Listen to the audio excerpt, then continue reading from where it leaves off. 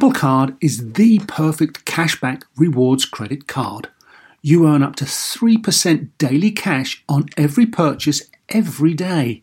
That's 3% on your favorite products at Apple, 2% on all other Apple Card with Apple Pay purchases, and 1% on anything you buy with your titanium Apple Card or virtual card number. Visit apple.co/card calculator to see how much you can earn.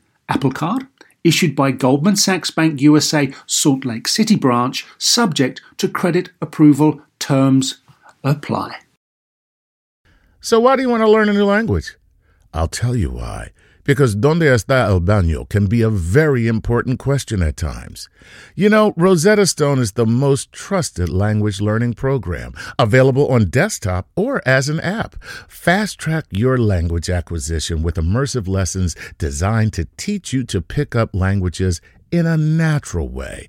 I love the fact that I can go from my laptop to my phone to pretty much anywhere and learn the language of my choice. Not to mention, I'm bringing my communication skills to new heights. Don't put off learning that language. There's no better time than right now to get started. For a limited time, Star Talk Radio listeners can get Rosetta Stone's lifetime membership for 50% off. Visit rosettastone.com/StarTalk. That's 50% off unlimited access to 25 language courses for the rest of your life. Redeem your 50% off at rosettastone.com/StarTalk today. Welcome to Star Talk, your place in the universe where science and pop culture collide. Star Talk begins right now.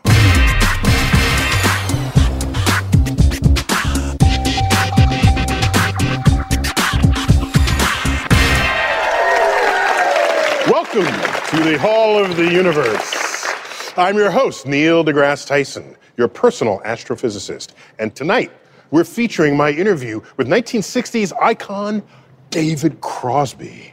And in that conversation, we talk about folk songs and politics and the universe itself. And I would learn when he came to my office during my interview that he is as passionate about science as he is about communicating his passion for music. So let's do this. I got with me Chuck Nice. Hey, Welcome Neil. back. Oh, it's a pleasure to be here. A day is not complete without a Chuck Nice in it. I wish I believed you. And we have as my special guest for this evening, Dr. Thomas Sugrue, and you're an expert on everything 1960s. I think so. That's what people say about you. That's why we have you here. So you're the right person in the right time for the right conversation, because my interview with folk singer and social justice activist David Crosby is tonight. In the 60s, was part of the band The Byrds. B-Y-R-D-S, The Byrds. Right, B-Y. B-Y. And after that, he became the C in CSN, Crosby, Stills, and Nash. And he was active in the 1960s, the civil rights movement, Vietnam, the whole wave of political and cultural change that swept the nation of that time. David Crosby was inducted into the Rock and Roll Hall of Fame twice, for the Byrds and once for his work with Crosby, Stills, and Nash. He's also got some serious street geek cred. And you know how I learned this initially? I was giving a talk in another city, in their theater, a talk on the universe. It happened to be the same theater that he appeared the night before with Crosby, Stills, and Nash. Unbeknownst to me. I enter the hotel room, and there's a basket of fruit, as there often is by the hotel concierge. Because you roll like that. Because that's how I roll. And there's always a little note in the fruit. Why should I rush to open it? It's just from the hotel manager saying, welcome, thank you, call us if you need any help. So hours go by, and I say, let me finally eat some fruit and open the damn letter. I open the letter. It is from David Crosby. And he said, I just saw them change the marquee. It's got your name on it. I've been a big fan. If you're still around until 3 o'clock, I'm in the suite down the hall. Come by, we'll talk, we'll take a walk. I got 1,000 questions for you. It was 3:15 when I opened the letter. I went down there, and like the maid is in there cleaning the thing. Nobody was there. So that's how I knew that we got to connect at some point, and we ultimately did. And so I had to ask him, where did his passion for science get started? And how did he discover this inner geek within him? Let's check it out.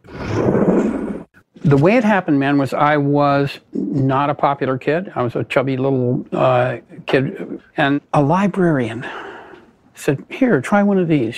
The kids seemed to like these. And how old were you? I don't know, early teens. They handed me a Robert Heinlein book. The great science fiction author. Great science fiction author, great thinker.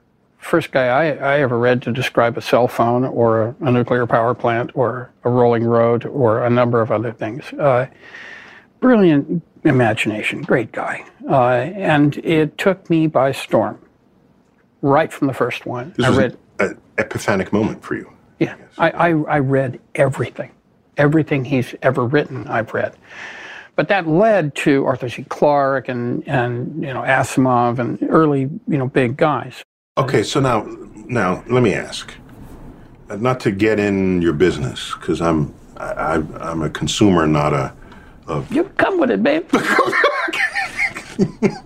So if you were sort of a short, dumpy kid, and then you find science fiction. This doesn't necessarily play into your social life any more than you had before you started that, correct? So yeah. So, but that was okay. The social. Yeah. I hadn't really discovered the other half of the human race yet. Okay. But the reason why I bring that up is today, via the internet, geeks can find one another. This is true. And so an entire social universe has risen up. They can meet. They can meet. Have little baby geeks. This is a wonderful thing. It was much more difficult before. That's true.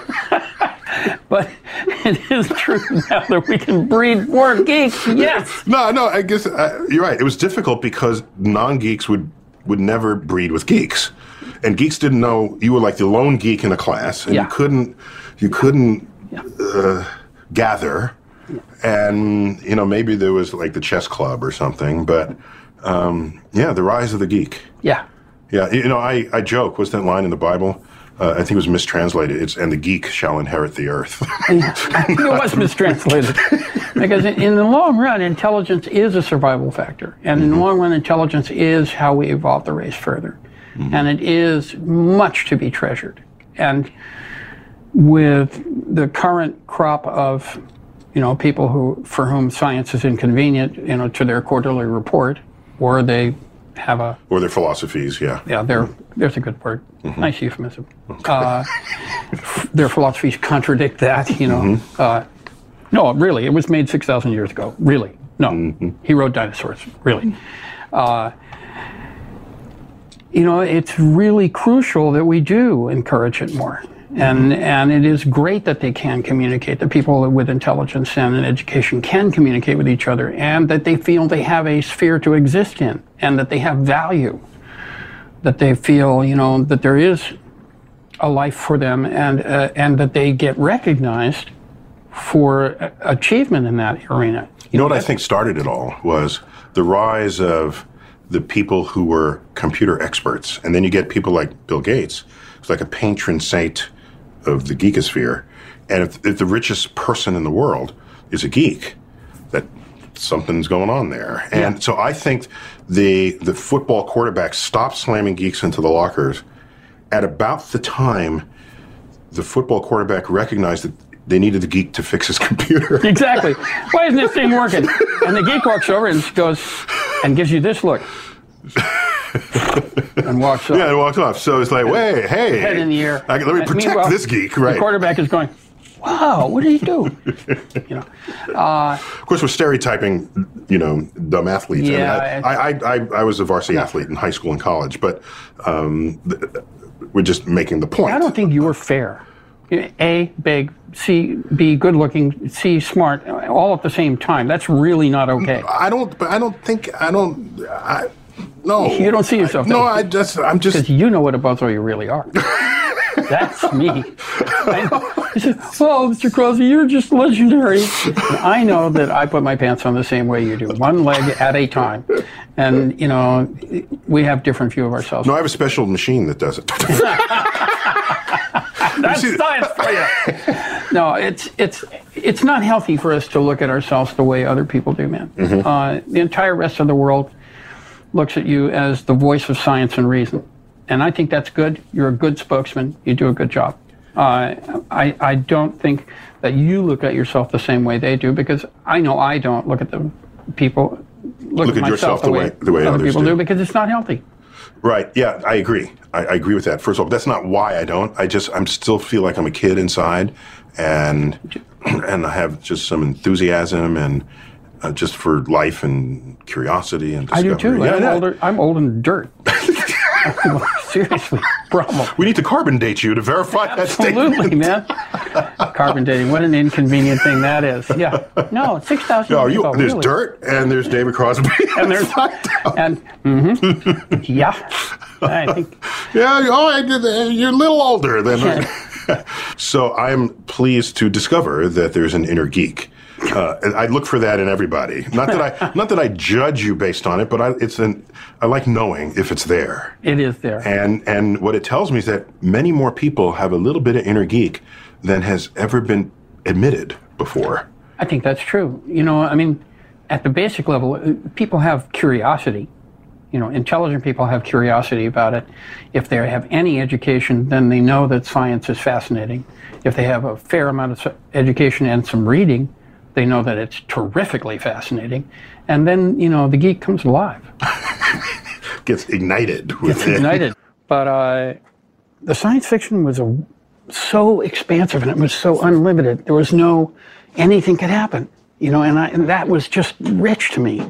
And I lusted after it. And it led, you know, to better and better writers and better experience with it. And, you know, admittedly, you know, it didn't hurt to smoke a joint and watch Star Wars. It's okay. Yes, that never hurts. Right off the bat, we're like, there it is. I know, I'm high just looking at him.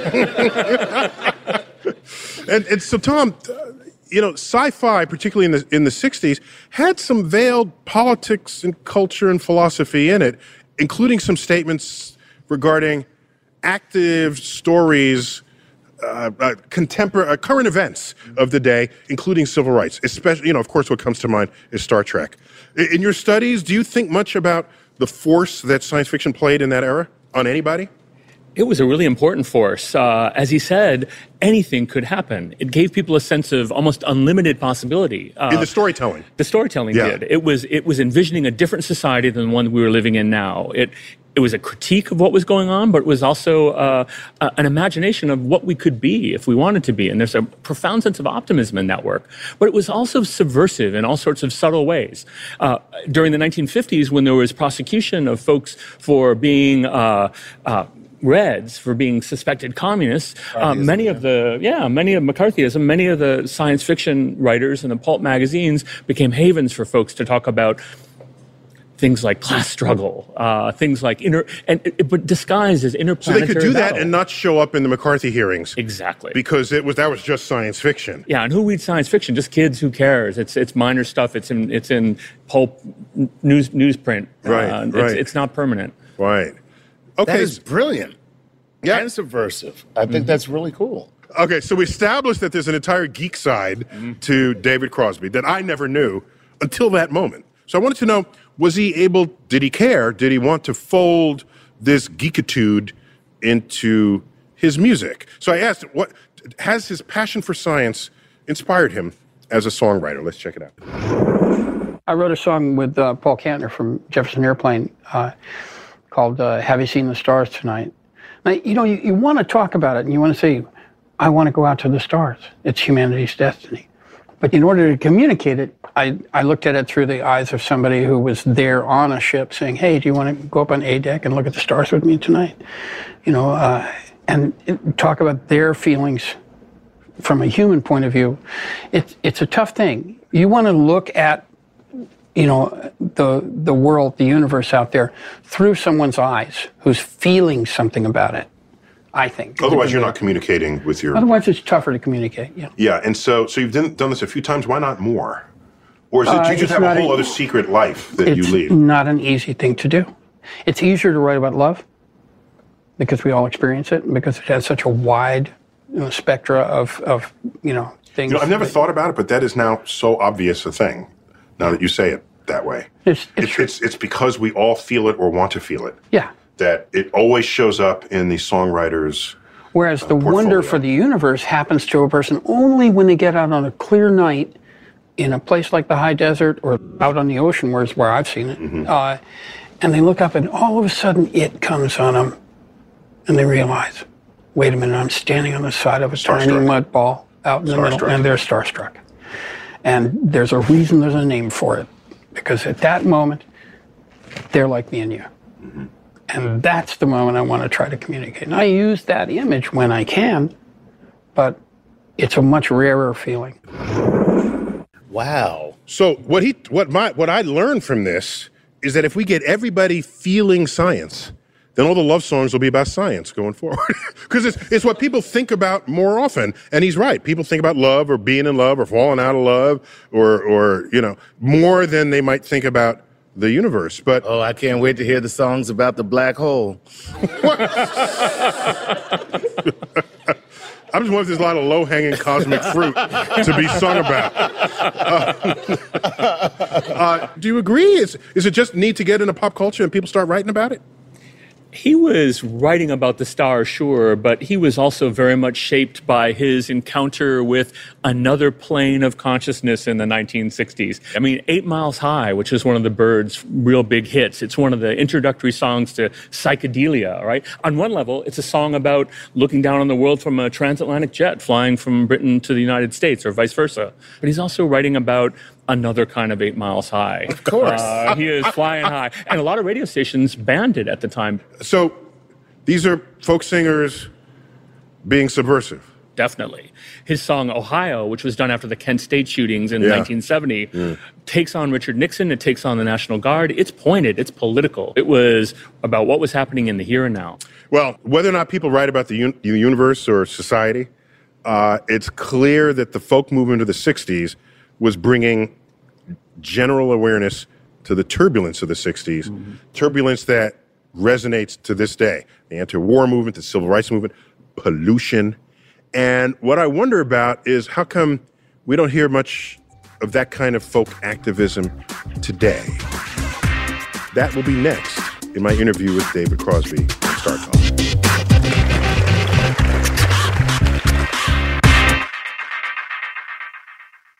Whether you're a family vacation traveler, business tripper, or long weekend adventurer, Choice Hotels has a stay for any you. And that's good, because there are a lot of me's. Choice Hotels has over 7,400 locations and 22 brands, including Comfort Hotels, Radisson Hotels, and Cambria Hotels. Get the best value for your money when you book with Choice Hotels. Cambria Hotels feature locally inspired hotel bars with specialty cocktails and downtown locations in the center of it all. Hey, that's me. Radisson Hotels have flexible workspaces to get the most of your business travel and on-site restaurants.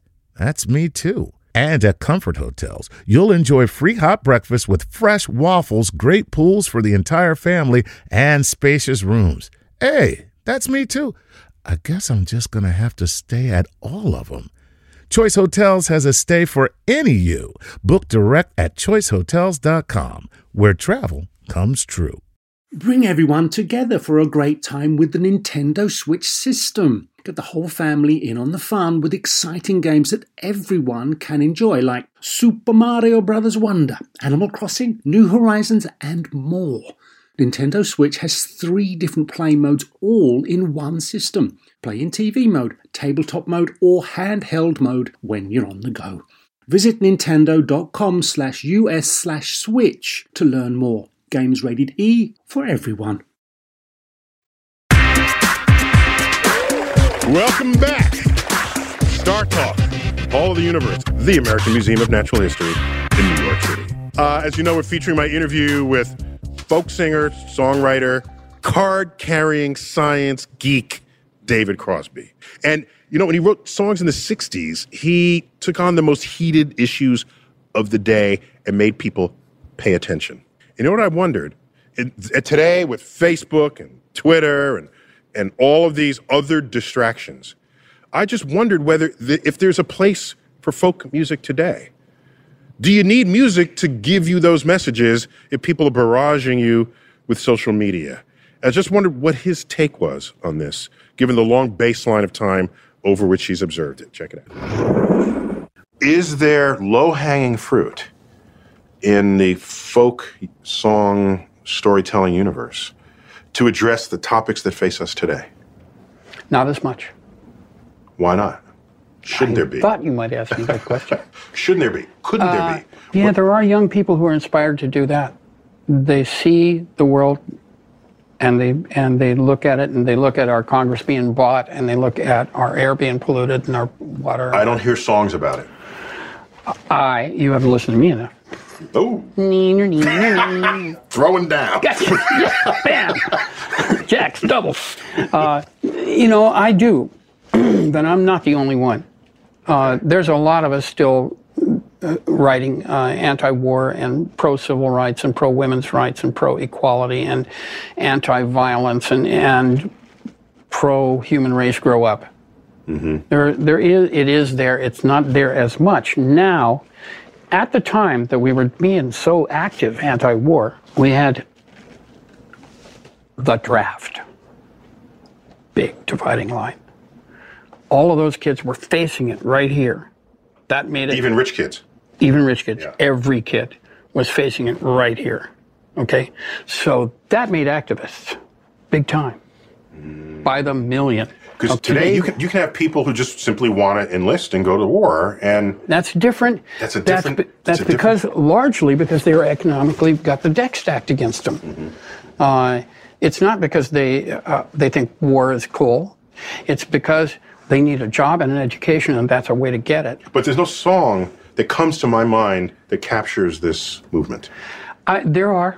There's a dozen they at least. Are not like We Shall Overcome. They are not like they're, we write the occasional anthem, the occasional Ohio, the occasional Teach Your Children, the occasional, Part of our gig is to make you boogie. Part of our gig is to take you on little voyages, express stuff for you. Part of our gig is to be the town crier. Hey, it's 12 o'clock, Congress is bought, things are bad. That's part of our job. He sees that as his job. So that's putting it right out there on the table. Can you reflect on the role of music in political and social activism in general, but specifically today, based on what you know from that era? I mean, do you agree with him that it's still happening? What are the forces operating today? I don't see them. I'm not sure I see him either, at least not in the way that he does. The musical marketplace today is really fragmented. There's not the same anthems of the movement, anthems of politics that were so central to the 1960s. I guess the question is why? Why? You're the expert. Why? I think a lot of it has to do with the market, the way in which now folks sample from all over the place. They pick and choose. They don't listen to a canonical set of singers or music. There's a lot more diversity, even among the more politicized genres of music, like hip-hop, for example. There's black nationalist hip-hop. There's libertarian hip-hop. There's misogynistic hip-hop. There's geek hip-hop. Yeah. I mean, it's fragmented. It doesn't have a single message anymore in a way that for a moment in the 1960s, the confluence of civil rights and anti-war activism gave that a single powerful, we need to challenge the system. Do you agree the fact that the draft kind of forced everyone to have to think about it, even if they didn't want to? Whereas today, you can just kind of turn a blind eye to it? It's totally possible to turn a blind eye to it for many people today. The number of folks who've served and died in Iraq and that long war was less than a tenth of the number who died in the Vietnam War. Your brothers, your cousins, your uncles, your nephews were on the line in the Vietnam War because of the draft. Yeah. They served, or at least they were at risk of being drafted, and they had to think about how to dodge it or how to keep from going. If they didn't now you've taught a course for 20 years about the 1960s. Who does that? Oh, you do it. Okay, fine. So what made that era sort of more special than others? Or is it more special? Or is it just that the nostalgia that you want to have for something at approximately that age? Yeah, there's definitely a lot of nostalgia about the 60s. It's a more complicated period than our conventional stories lead us to believe. It's a period, after all, that brought us Ronald Reagan and Barry Goldwater and Richard Nixon. But it's also... Oh, we should be so thankful then. Exactly. But it's also was a moment of a coming together of folks really imbued by the same optimism that you hear in David Crosby, a sense that we can change the world. But consider other parallels. In the 60s of the civil rights movement, the 70s was the women's lib, basic modern women's lib movement. Of course, there was a century earlier, there were movements then for suffrage and this sort of thing. But now we have the gay rights movement reaching certain points of maturity in legislation. And so I still think we have these forces in society today, and I wonder if it's just gone out of style to write folk songs about it. I just wonder. I mean, the 60s combined both the idea that music was a vehicle for pleasure, right? It was a way to end the night in a way that you want to end the night. It was a way to seduce. It was a way to party. It was a way to have a good time. Because we're talking about The Crosby, 60s, Stills, Nash, right. and Young. So let's do it. But it was also a way to build a collective consciousness, right? It was a way to build a vision for a shared concern. A shared vision of an alternative. And that's what you hear in David Crosby, even looking out, I think, probably too optimistically at what's going on today. Well, we'll have more of my interview with David Crosby when Star Talk returns.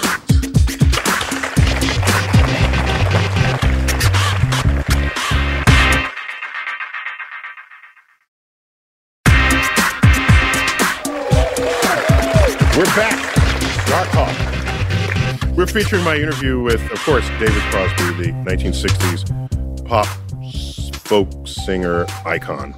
And it's when I learned he's got geek credentials, science geek credentials. And he emerged from the heart of the folk movement in America in the 1960s. And it all happened here in New York. It began here in Greenwich Village, where you now live. That's right. On the faculty of New York University. That's right. Very cool. Of course, the 60s, enormous cultural, social change. The response to the Vietnam War, the campus unrest, counterculture was the thing, right? That was what was driving the news. But something else was going on in that decade, and guess what I'm going to say it is? I hope it's not syphilis. Because seriously, there was an outbreak. I was going to say we were going to the moon, but... Well, it was the sexual revolution. But anyway, yes, it was a sexual revolution. All of this was going on, and we were going to the moon. So I had to know, given the geekitude that David Crosby of himself that he was sharing with me, did that have any effect on him? Check it out. Did the fact that we were going to the moon, did that operate on you? Tremendously. It did. It was my dream. Was that we get off of here and go out there. They're out there. Because it's a weird juxtaposition. A Vietnam, a hot war, a Cold War, assassinations, civil rights movement, anti-war, and we're going to the moon. Like, who ordered that? That's the good part. You know, see, I've always believed they're out there. You look at the deep field picture. And you have to be a little more specific. Okay. They are out there. If you look at they, any... capital T, they. They, okay. capital T, they. If you look at any picture of the sky, but the deep field shot is especially good because you think those are all stars. They're galaxies. Whole galaxies. And every one of them is a billion stars. Now, you're going to tell me... Now, there are very few laws I really believe in, but the law of averages... Oh, I do believe in the law of averages. You're going to tell me we're the only You can believe in the law of gravity, too. I go for that. And the law of unintended consequences. We got that one. But you're going to tell me that's the only time life happened and the only time it matured into a sentient life? You can't. Not a chance. They're out there. Capital T. They are out there. They may not be near here, and they may not know about us, or they might. We might have been quarantined. They might have come by and said, oh, primitives, look. We'll just keep everybody away from them for a while. Until they grow up. Okay. Wow, I think that's left over from the 60s. You know. that was very X-Files of him. Like, they are out there. They are. He was like intense. Yeah. Really intense. But the 70s was a period when UFO books were on the bestseller list. Yeah, they were. People were reading about the Bermuda Triangle and talking about how Easter Island had been, created by extraterrestrials, and there was a lot of that stuff in the air at the time. And he was breathing it in. Do you think the moon landing had an impact on this countercultural movement, or was it seen as mainstream establishment? I'd say it was a little bit of both. I mean, clearly David Crosby was moved by that. It was a pretty profound moment. It was one of those moments everyone watched on television. That's as event TV as it gets. That is, and everyone was watching it. And now I got my notes here. There's Mr. Spaceman, which was a song sung by the Byrds. It was the third track on their 1966 album, The Fifth Dimension, which was a sort of a meditation on the existence of extraterrestrials. So they were totally in it. You know, I hear a song and you don't create the total gestalt of where it's coming at, what part of them is coming out of. But after this interview, it's all wrapped up in it. I mean, it's there in him. Yes, and he loves space. That is for sure. Which makes sense because he just said it was Vietnam, it was social unrest, it was civil rights, and aliens. And now we're getting out of here. Like, that made sense. Yeah, they're getting out of here, right. Right. You're like, we're getting off this planet. There's someplace else we can go. That made sense. Well, when we come back to Star Talk, we will go into our Cosmic Queries part of Star Talk, where we will take questions from our fan base about the search for aliens. When Star Talk continues. We're back. Star Talk. So we're featuring my interview with David Crosby. He's a science geek. We got that established. This geekness, if you will, that infused some of his songs. He was deeply moved by going to the moon, and he started thinking about aliens. And so are we at this moment for Star Talk Cosmic Queries segment. This is where I get questions sent by fan base. They're given to my co-hosts. I have not seen them or heard of them. And if I don't know the answer, I'll just tell you I don't know the answer, and we'll go to the next question. Yes. Okay. Yes, we will. All right, who do you have there? Query 1 is a question from John McLinn from Livingston, Louisiana. Mm-hmm. John would like to know this, Neil. If we did find sentient life and we were able to communicate with it, what would you ask it? Oh, that's beautiful. That is very nice of him. He wants to know what you would ask. Yeah. Intelligent life from another planet. The first thing I do, I would lay out all the science we've discovered and compare it with the science they've discovered and try to get as much science we have yet to discover as possible. Because in the discoveries of science, history has shown, lie solutions to society's deepest problems, as well as sources of our deepest evils. And so I would ask them, have they evolved their own moral code to accompany the powers that they wield in the science that they've discovered? That's what I'd ask them. So long story short, what you get for number 6? Copying off their science exam. That's what you're doing. In a way, just in a way, a little bit. All right, next question. All right, number 2. This next question is from, let's see. This is from David Crosby. Oh, okay. And in his interview with you, he asked me. He was asking me questions. Well, you're telling me you clipped the question? I clipped the question, and he was very fired up about it. So let's see what he had to ask. All right. What the hell? What? I totally don't understand what dark energy or dark matter are. Why you sounded angry with me? Because I got nobody else, man. You're coming to my office saying, what the hell? What the hell is going on with this shit? This is messed up. It's your job, man, to be able to know this stuff. And who else I got to ask? Okay, so, Neil, what the hell? Seriously. All right. What is dark matter? Okay, so I'm happy to answer that question. We have no idea. Wow. Next question. We do not know what dark matter is. It's probably misnamed. I know what it is. What it should have been called is dark gravity. There's gravity in the universe. We have no idea what's causing it. If you say dark matter, that implies it's matter, but we don't even know if it is or is not that. But we do know it is gravity with no known source. So it's dark gravity. We can see its gravity. We don't know anything else about it. We can't see it. We can't taste it. We can't touch it. Our light doesn't interact with it. It doesn't make spectra. We are clueless. Same goes for dark energy. Dark energy, a mysterious pressure in the vacuum of space that's pressing against the fabric of the universe, making it accelerate in its expansion against the gravitational wishes of the galaxies it contains. We are deeply steeped in this ignorance. You combine dark matter and dark energy, it is 96% of all that drives the universe.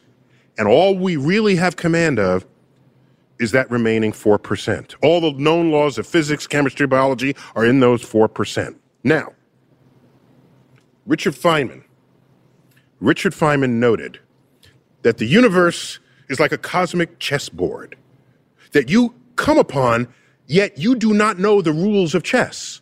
You don't even have the instruction booklet to go with it. You can just observe it passively. So let's do that. You watch two people playing chess. You make notes. This piece moves only this way. Oh, the littlest piece sometimes goes 2 spaces, and other times goes 1. I wonder what conditions those are. I don't know yet. I'm just taking data. So other pieces go diagonal. Some stay only on their own color. Eventually, you're groping in the. You figure out the basics, and then the little piece becomes the most powerful piece. Whoa! It's rare, but it happens. Can you understand that based on all you've observed of the game before? No, you can't. It doesn't derive from earlier observations, yet it happens. And it happens in many games, not all games. So, as we observe the universe, we are trying to figure out the game of nature in the absence of being in possession of a rule book. Such is our challenge as astrophysicists in this universe. Man, that was the most fascinating way to say, I don't know I have ever heard. That was awesome. I'm just saying. That was pretty intense. So he asked this question, but then he got on a roll. He got on a roll, and he decided he was going to ask me another question. Okay? He just kept going. So he has another cosmic query. So I've just been told, like in my ear budget. So Let's go find out what that is. If there's 4 dimensions, up, down, sideways, forward, back, and time, why not a 5th, where the rules are different? Why not exactly what they do in Star Trek? Why not a way to pop out of this frame into another frame, exceed 186, and go faster than light, much faster than light, so we can get out there and look around? That is the burning urge of a curious man. It truthfully is, man. I want it bad. I hope you lose sleep over those thoughts. I do, absolutely do. Please, Mr. Tyson, please tell me it's possible. In all the ways we have ever experimented, nothing has ever gone faster than light. Yeah. We are contained within our 3 dimensions, and we're contained. Yeah. We are contained. If we figure out how to gain access to a higher dimension, that is a whole other cauldron of rules that we would then explore, figure out, codify, and exploit. And those rules will show, in probably most cases, that our previous constraints were very contained. Our vision was contained. We didn't have enough information yet. Here it is. Yes, it can't go faster than light in that little universe that you call your home. But in the fabric of space and time, yes. So this is what wormholes are. They're cutting through the fabric of our space and time, traveling great distances in short amount of time, effectively going faster than light. So yes, it will require a dimensional expansion of our understanding of how this universe is put together. Oh my God. You guys sit around and talk about a 5th dimension the way I sit around and talk about Kate Upton. taking you to other places faster than light. Let me just quickly, Tom. How common is this level of cosmic curiosity among '60s folk singers? I can't generalize from an N of one, but what I will say is he's a really interesting guy for having these big picture questions. Intense and intelligently formulated, and so I was ready. Like I said, give me, bring it on. I was asking you questions all until now, but why don't you just let loose? And that's what he did. But when Star Talk continues, we're going to find out how science literally saved David Crosby's life. Check it out.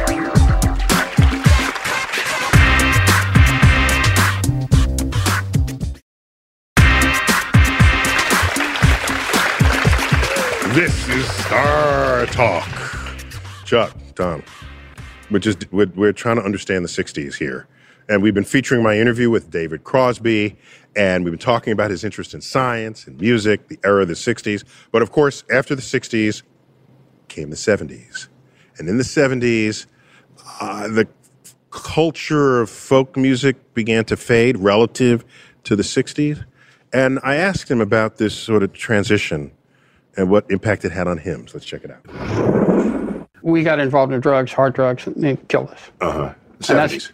Yeah, 70s. And that's when we started losing people left and right. And then after that, disco.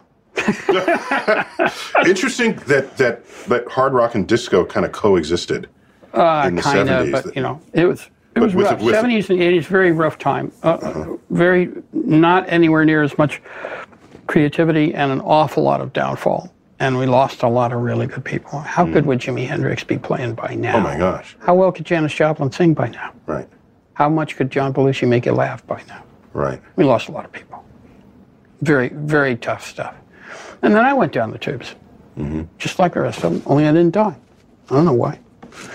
And then you come to more recent times. You said that so casually. Well, what are you going to do? I didn't die. So. Well, they saved me. Science saved me. If it had happened to me 10 years earlier, I'd be dead right now. But they were able to transplant somebody else's liver into me. And bang, I'm alive. And that's science winning. I like science. Science is good stuff.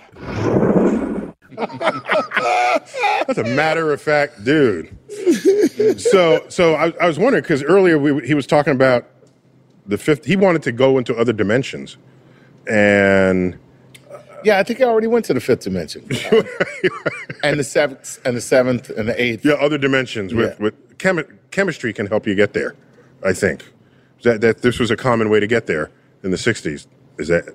It was a common way to get there, but it came at a high cost, as he tells us. A lot of lives were wrecked because it often turned into serious addiction, and he struggled with it mightily in the 70s and 80s.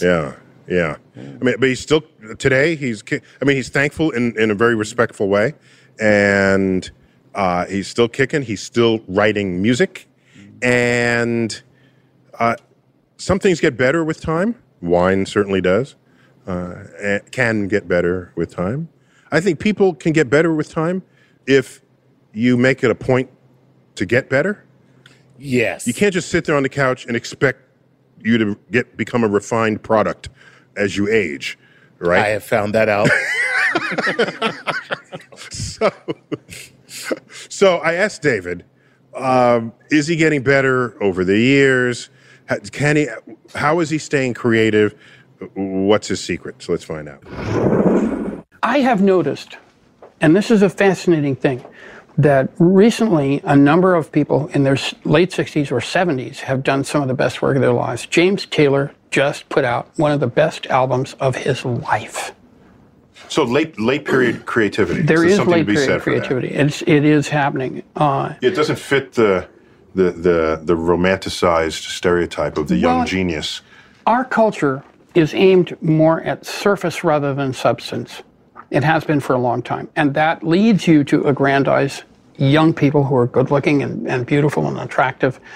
And when they are also talented, they're sort of archetypes. And that's where the focus goes, because it's sellable. And there's a steady train of them coming up in every generation. Well, a lot of that's manufactured. A lot of them are just Pop-Tarts. They're just...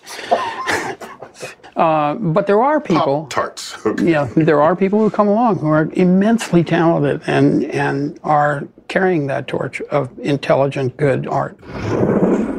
So, Tom, is there a connection between sort of intelligent, good art, using his phrase, and social and political activism? I think a good artist allows you to find something that you didn't know that you had or that you were interested in, right? They bring it out of you. They touch something that might be latent, but it's not right there out on the surface. I like that. Because if it's not there at all, it falls on deaf ears. But if there's some latency function, then say, hey, I feel something in me aroused and uplifted, enlightened, and then it's a call to action at that point. All this talk of latency and arousal has really sparked something in me. Coming up, we will find Bill Nye somewhere in the city and see what his take is on the times as they were changing in the 1960s on Star Talk.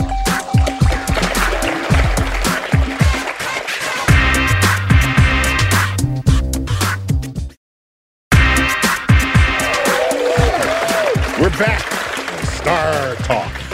And featuring my interview with David Crosby, we've been talking about social change and music and being a geek, folk singer. And no matter what we're talking about, we always got to catch up with my friend Bill Nye, the science guy.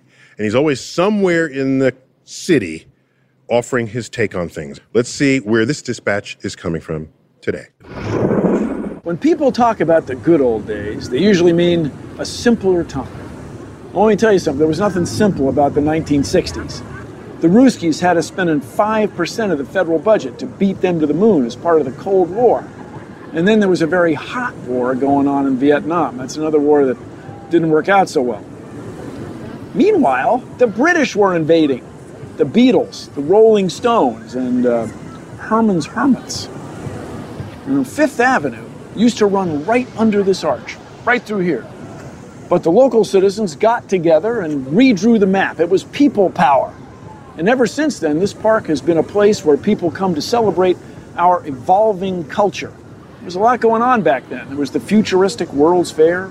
People wore bell-bottoms to march for peace and love in this very park. The Stonewall Resistance was right over there. And now, 46 years later, people say, well, you can marry anybody you want. It's no big deal. But the sexual revolution was a big deal, and the pill was spelled with a capital P.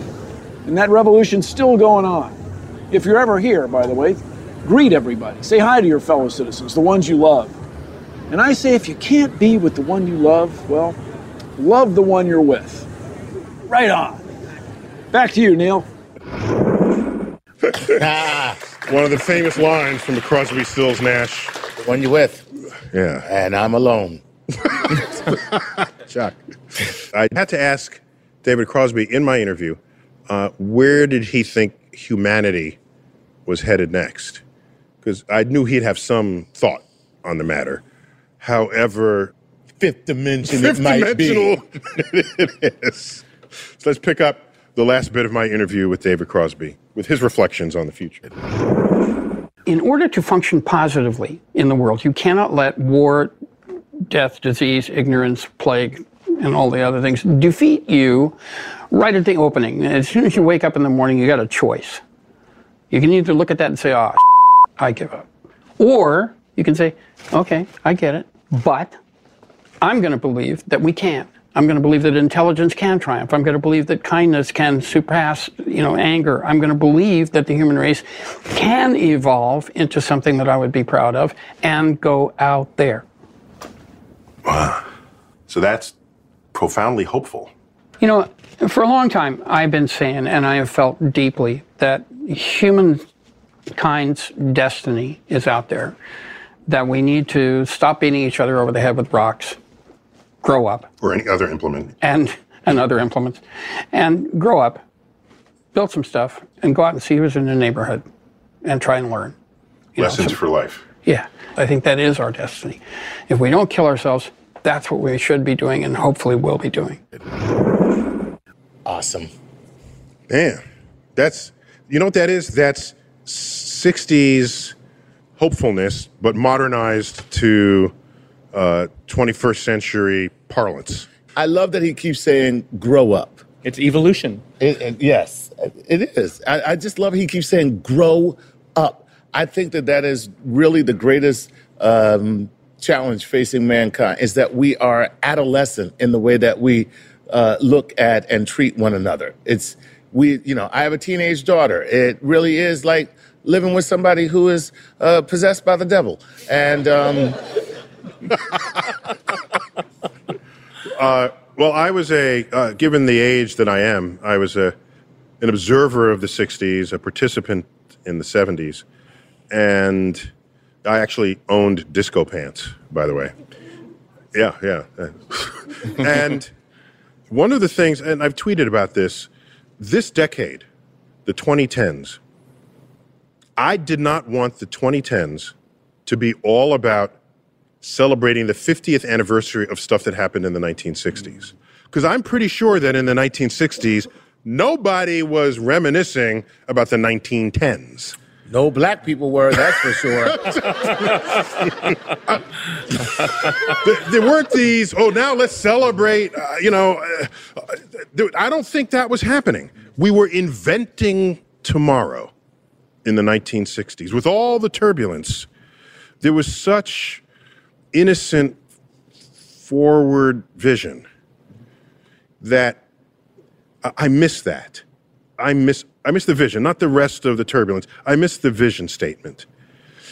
Am I biased to say that going to the moon was fueling that vision statement? I don't think so. And so I ask, what is the great grand vision statement in this decade that will fuel another generation, the next level of cosmic perspective that we so desperately need? And I don't see that happening. And so I don't want this decade to be only about reminiscing events of the 60s. What I want is people to take this decade by the horns and say, it is our decade. We will make the memories of the future within it. You've been watching Star Talk. I've been your host, Neil deGrasse Tyson, your personal astrophysicist. And as always, I bid you